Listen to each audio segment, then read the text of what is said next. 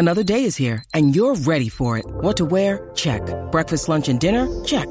Planning for what's next and how to save for it? That's where Bank of America can help. For your financial to-dos, Bank of America has experts ready to help get you closer to your goals. Get started at one of our local financial centers or 24/7 in our mobile banking app. Find a location near you at bankofamerica.com/talktous. What would you like the power to do? Mobile banking requires downloading the app and is only available for select devices. Message and data rates may apply. Bank of America N.A., member FDIC.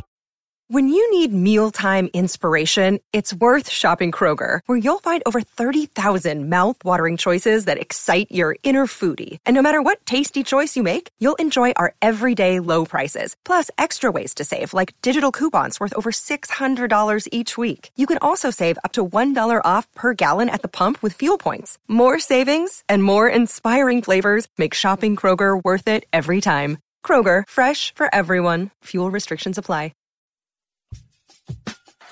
Gonna take it. Got it! Boston wins! Two legends in basketball analysis with over 70 years combined experience. This is the Bob Ryan and Jeff Goodman podcast. NBA, some college, a little bit of everything. You know, what can I say? But it wasn't going to happen here with him. I was okay with it because it wasn't about talent, I didn't think. All right, let's get right to it. All right, welcome into another episode of the Ryan and Goodman podcast. I'm back, Bob. I'm back for about, 30 hours or so before I head to New Orleans. And I love this time of year, but I won't lie to you. The traveling at this stage hits me a little bit, and it's been a little crazy. I did a couple weeks ago, it started with Big East tournament for a day in Madison Square Garden, Big Ten tournament the next day where I joined my daughter in Indy, then Vegas, where I literally didn't see the outside of the casino for 4 days pretty much, then went straight from Vegas to Buffalo to Pittsburgh, back to Buffalo, came home for a couple days, and then have been in Chicago the last 5 days. And the sad part, I haven't seen a ton of great games. But there have been some good games. This tournament, I feel like, hasn't had the buzzer beaters. Thank God we had St. Peter's, because I think without St. Peter's, this might have been a little bit of a blah tournament early on. Am I crazy to say that or no? I mean, I was at my own spot, so it was really hard to kind of take in the big picture. You were taking in the big picture, Bob. What's it been like? You're right. I was taking in the big picture, which is and one of my overriding impression is the number of disturbingly awful first halves I've seen in games. Yeah. Low scoring first halves, posing the question, was it defense or was it lack of offense? And the conclusion I finally reached, it was pretty good defense combined with tightness. Too many, I think teams were tight more than usual for some reason. I'm giving them the benefit of the doubt, because second halves were usually better to some degree, although Villanova went up 50-44 in that game, which is hard to believe. But no, there haven't been a lot of great games. The best game off the top of my head that I saw, because I didn't watch it, was UCLA and Carolina. That was a pretty well-played game. I could have gone either way. That Baylor-Carolina game was ridiculous. Oh, well, the second half. Yeah, that's a different right. Because that was fun. 2-half game. Yeah. And then finally, Carolina pulled themselves together, surprisingly, based on the punch that they took. When you give up a 25-point lead in 10 minutes, that's really astonishing. Yep. And yet they did pull themselves together and have a decent overtime. No, it hasn't been a great tournament, but what they've given us is the blue bloodiest Final Four of our lifetime. Yes. And hopefully maybe we'll get our artistic reward thanks to that. Yeah. Although Justin Moore injury puts a cloud over that game and the whole thing, which I hate what I call loose ends. That's a major loose end. I'm sorry it happened. I'm curious to know, because I was really torn on this, Bob. Who were you? I think I know the answer. I hope the answer was the Peacocks, but who were you rooting for in that St. Peter's Carolina game? I would have loved. Obviously, I would have loved the Peacocks, but I didn't think never dreamed. I said it was going to end. It had to end. Yep. And it did. And that carriage turned into a pumpkin in about 5 minutes of the game. 9-0. They never recovered from that. And next thing you know, it's 31-13, I think, and off we go. That was it was sad reality check, frankly. Yeah. Yeah, no doubt. Again, on one hand, you're like, all right, now you get K against Carolina with everything on the line. We know what happened a couple of weeks ago. I was there at Cameron when Duke was completely embarrassed. Their players were in a state of shock after that game. And honestly, my guess is when they saw the bracket, they wanted to see Carolina again, the Duke players. Oh, I wouldn't doubt it. I would hope they would, right. Frankly. Right. And it's, both of them, they pulled themselves together and especially after they lost to Virginia Tech. And I'm like one of the many thinking, well, the pressure's too much for these kids. But now they seem to settle down. And the two guys have really stepped up. Forgive me for using that phrase. The two guys who have really played very well, Boncaro and Roach, particularly. Now, of course, Moore and Griffin are good too, and they're talented. There's no doubt it's a very talented team, but they needed more than just talent, and they seem to be playing up to their appropriate level now. Yeah, listen, again, we knew they had talent. They have more talent than everybody else. You look at like Villanova, even with Justin Moore. How many lock NBA players do they have on that Villanova team? They might have 0. Duke's got 2 lottery picks in Boncaro and Griffin, and Mark Williams is going to play in the league for a long, long time. He's not your traditional big. He's big, but he's athletic. He can do a lot of things that kind of the old school bigs, Jahlil Okafor, couldn't do, which is play above the rim, block shots, all 3. Like he could be Clint Capella for sure. Right, exactly. That's a good one. Yeah, you're right. And that's he's going to be in the league that 12 years. There's no question. No, they have the most raw talent. Yes. And so, but I can make a devil's argument for any of the 4, although Villanova now without Moore is just a shame. Well, they play 6 guys normally, Bob. They play 6 guys. Now you take away Moore, who's their best pure shooter. Now, again, if you want somebody taking the last shot, you're probably going to call on Colin Gillespie. But Justin Moore is so critical to everything they do. And now he's done for the year. Now they're down to 5 guys. One of those 5 is Eric Dixon, who's 6'8", 250. And as you know, nobody uses their big quite like Bill Self does at Kansas. He doesn't have great bigs, David McCormick and Mitch Lightfoot, but he finds a way to utilize his bigs in the post probably more than any coach other than like Roy when Roy was coaching. That was it. And to me, that's where you worry about Villanova, not only being without Justin Moore. Even if they had Justin Moore, they have 1 big. And I think Bill Self's going to find a way to get that 1 big on the bench with foul trouble. And then it's going to be Brandon Slater at the 5. And then really Villanova's just got to trade 3s for 2s. And that's their only chance to win this game. They got to go, 10 for 20 from 3, and then they got a chance. But I'll buy that. Kansas, McCormick to me is they don't utilize him well enough yet all the time. And if they do find a way to do that, it's going to be real trouble for Villanova. Yep. Yeah, no doubt. Listen, it's crazy. Again, do you consider Villanova blue blood? I tweeted that out and everybody got on me. How can in context of recent history, no one's had a better recent history in the last 6 years in the tournament than Villanova. They've won the most games. They've got 2 championships. They're now back to a 3rd Final Four. Damn right I do. Yeah. And this is their, that's not like they've never been there before. I forgot. I didn't realize in 1939. They went to the 4 when no one was talking about a 4 then, of course. But I well remember 1971 and that tremendous game against Western Kentucky.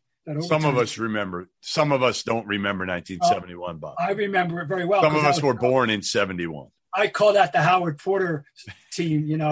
Howard Porter was a huge scandal. Howard Porter, they found out he had signed with an agent. I guess they officially vacated.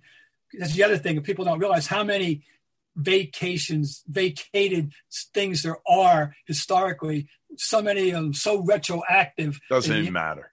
I mean, but like in 61, St. Joe's was vacated, in 71, Villanova was vacated. There's lots of vacate. Anyway, Villanova was there in 71. Villanova, of course, one of my two favorite all-time college games that I ever covered or witnessed were Villanova and Georgetown in 85. And of course, the 30th anniversary we just had of Duke and Kentucky in 92.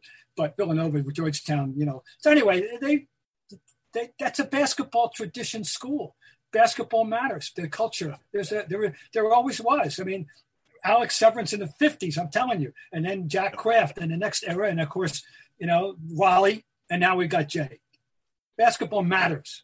No doubt. No doubt. And again, I'm with you. I go with Kansas here largely because Villanova is going to be without their probably second best player. Yeah, I mean, that's the reason. But, now, am I going to root for them? Damn right I am. I'm rooting for them. Now, I was rooting for Gonzaga because I want to be right for once, I mean, and you wanted – and I don't know about you, but I was always – and I'll continue to be tired of the naysayers that are like, well, he can never win the big one. Like, the fact that he's there every year is winning the big one. If you go to Spokane, Washington, and you and I are going to go next year. We're going to go to Spokane. That is our trip, Bob. That is our trip next year. All right. As clearly this was, All right. Clearly this wasn't their best team. I mean, it wasn't deep enough, number one. And Holmgren, I never trusted. Yeah. I mean, I don't know what to make of him ultimately. Nobody does. What do you do with that body? I mean, there's no body type like that at that size that's ever in the recent annals of the NBA. None. Name me. I don't care how the skinny guys. Brandon Ingram, the skinny guy. There's a couple skinny guys, but not at 7'1" to that body. You know who's skinny at 7 feet like that? I'll give you a name. Not the same player, not the same level talent or anything. Brad Sellers. Oh, really? That you go? That's I've been. Remember him? I can't. I mean, I know he was 6'11". Skinny, could shoot it. Again, not the same, but he liked to stand out there and shoot it. He was pretty, but not as skinny as Chet. Chet's got the kind of inverted chest, almost like somebody compared him. Obviously, this guy's much bigger and stronger, but somebody compared him how he the hunchbacks to Kevin McHale a little bit to how he runs, but Kevin McHale had 50 pounds on. Yeah. Oh yeah. Kevin was, raw bone, but sturdier than this kid. I mean, there's no doubt.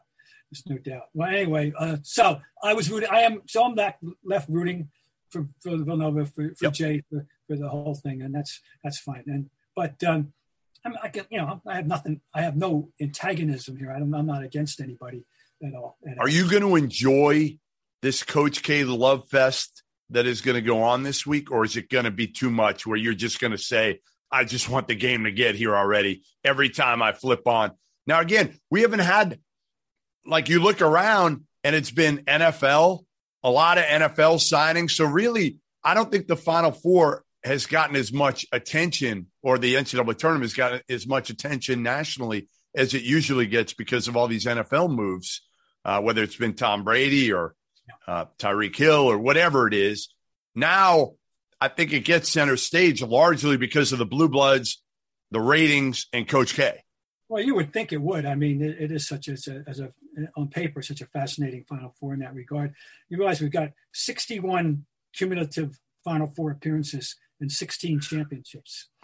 And I mean, now as the years have gone on, the last 25 years or so, there's three predictable ones and one somewhat outlier.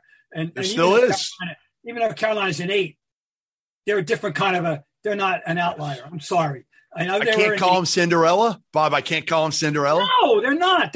It just took them a while to kick in. They're a blue blood, damn it. They're officially a blue blood. No, they're definitely a blue blood. But what I will say, and this is really interesting, is I was saying really before Carolina went to Cameron and beat Duke on Coach K Day, I was saying Hubert Davis had completely underachieved with this team. And he had. They were on the bubble at that point. Before that game, they were going to get in. But you were talking, honestly, about maybe an 11 seed. I mean, they probably weren't going to be in the first 4. They're probably an 11 before they beat Duke. And the whole narrative has changed on Hubert Davis within what date? What was that date? That date was the 5th, 23 days ago.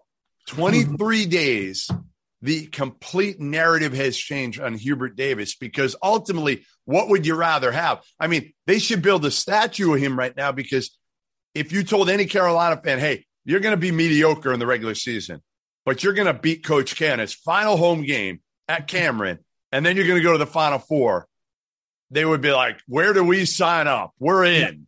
Yeah. No, right. Yeah, you're absolutely right. No, that's very interesting. But, I don't envy anybody taking on the guy after the guy jobs. Next, God forbid, John Shire next year. I wouldn't want to be John Shire next year. Oh. Yeah, imagine. But no, especially coming off this year now. Like, it'd be one thing if Duke had 2 consecutive down years. You could kind of then say, all right, he's bringing in a great class. Now if K wins another one, and again, it's only been one in the last 10 years. I mean, we got to remember, like, the last 10 years of the Duke of K are not like blow away great. No ACC regular season titles before this year. Mm-hmm.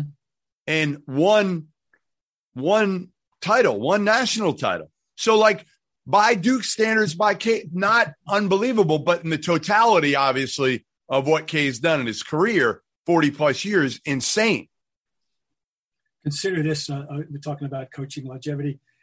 And the other 3 coaches who aren't Hubert Davis combined have, I believe, 82 seasons plus at the helm, to Hubert's creeping up to 1.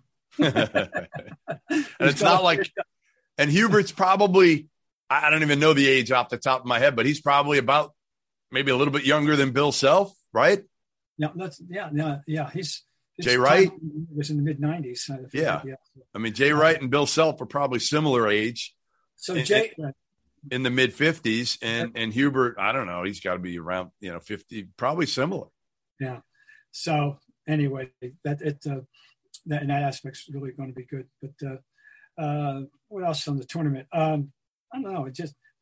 Okay, so here's another one.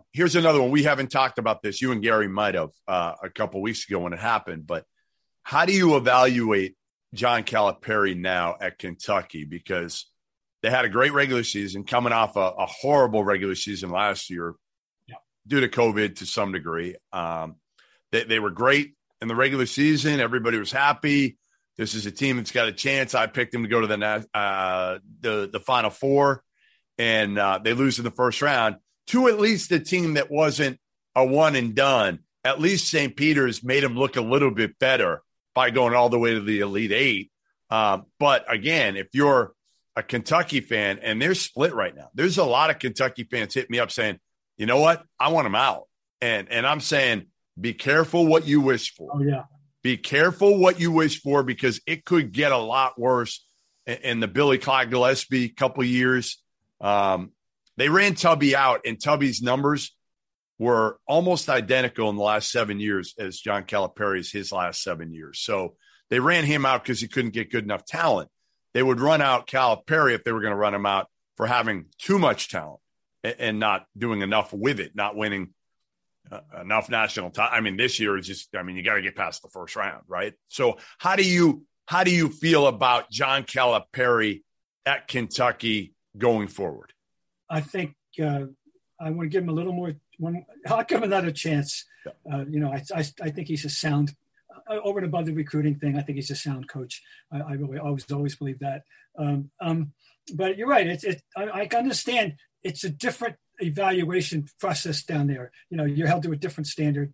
That the whole Big Blue Nation thing takes itself very seriously. I think it's safe to say. Yep. And it's a different kind of job. Even I don't know if there's one. You're closer to the collegiate scene than I right now. Duke's another thing. I mean, the nature of what the program is all about, or what K has made it into. But Kentucky is just different. And even with Kansas having, by the way, just passed them all time now by 2 games, right? They now have 2 more games all time than Kentucky.